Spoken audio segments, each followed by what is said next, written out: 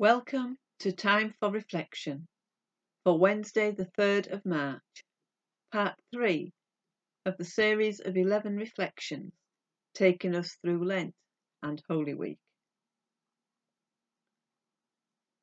Previously, we recognised that traditionally Lent was a time observed by those being prepared for baptism, and later for all Christians to reflect upon the meaning and expression in word and deed of their faith.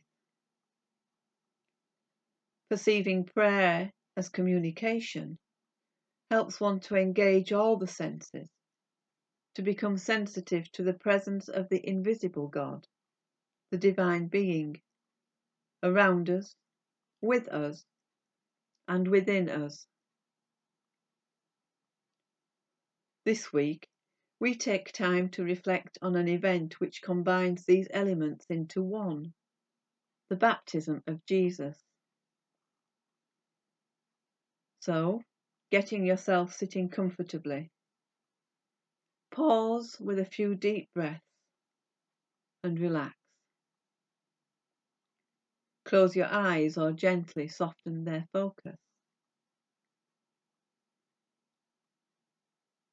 And listen carefully, attentively. What do you hear? What do you see? What do you feel? As I read these words from Matthew chapter 3.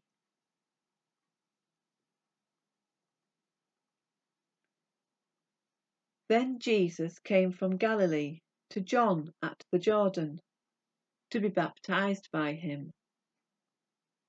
John would have prevented him, saying, I need to be baptized by you, and do you come to me? But Jesus answered him, Let it be so now, for it is proper for us in this way to fulfill all righteousness. Then he consented. And when Jesus had been baptized, just as he came up from the water, suddenly the heavens were opened to him, and he saw the Spirit of God descending like a dove and alighting on him. And a voice from heaven said, This is my Son, the Beloved, with whom I am well pleased.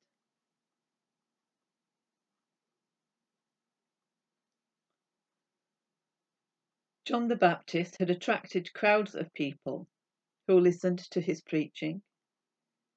They came to him for baptism as a symbol of their desire to change the way they lived. Jesus came to John and insisted that John baptize him, and then afterwards, we are told, spent 40 days in the wilderness before his next chapter of life started. Baptism involves the senses.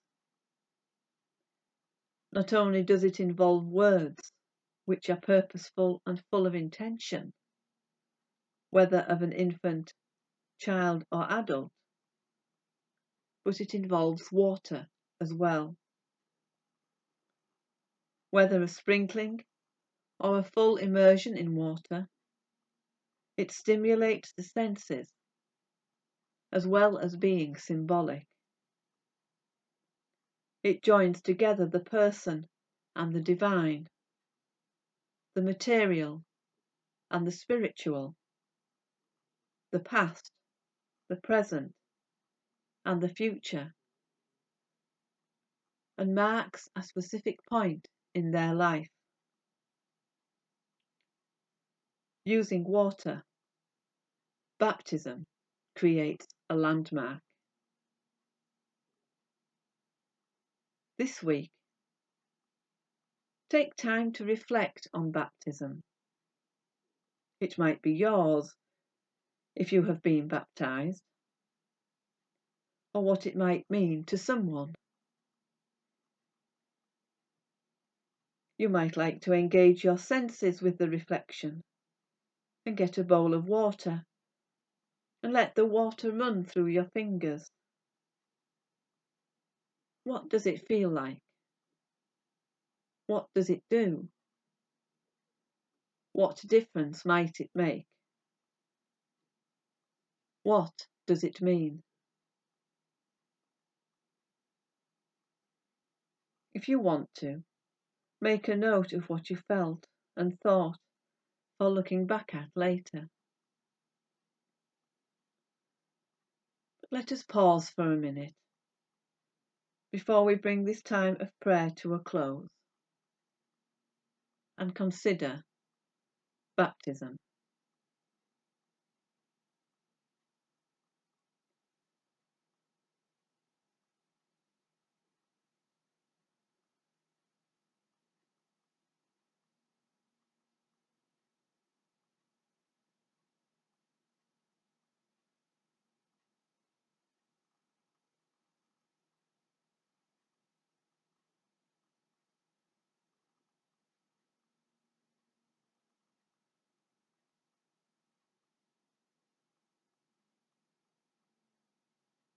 So we bring this time of prayer and reflection to a close as we say together the Lord's Prayer.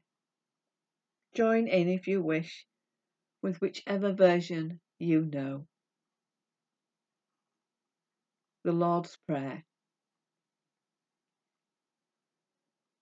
Our Father in heaven, hallowed be your name.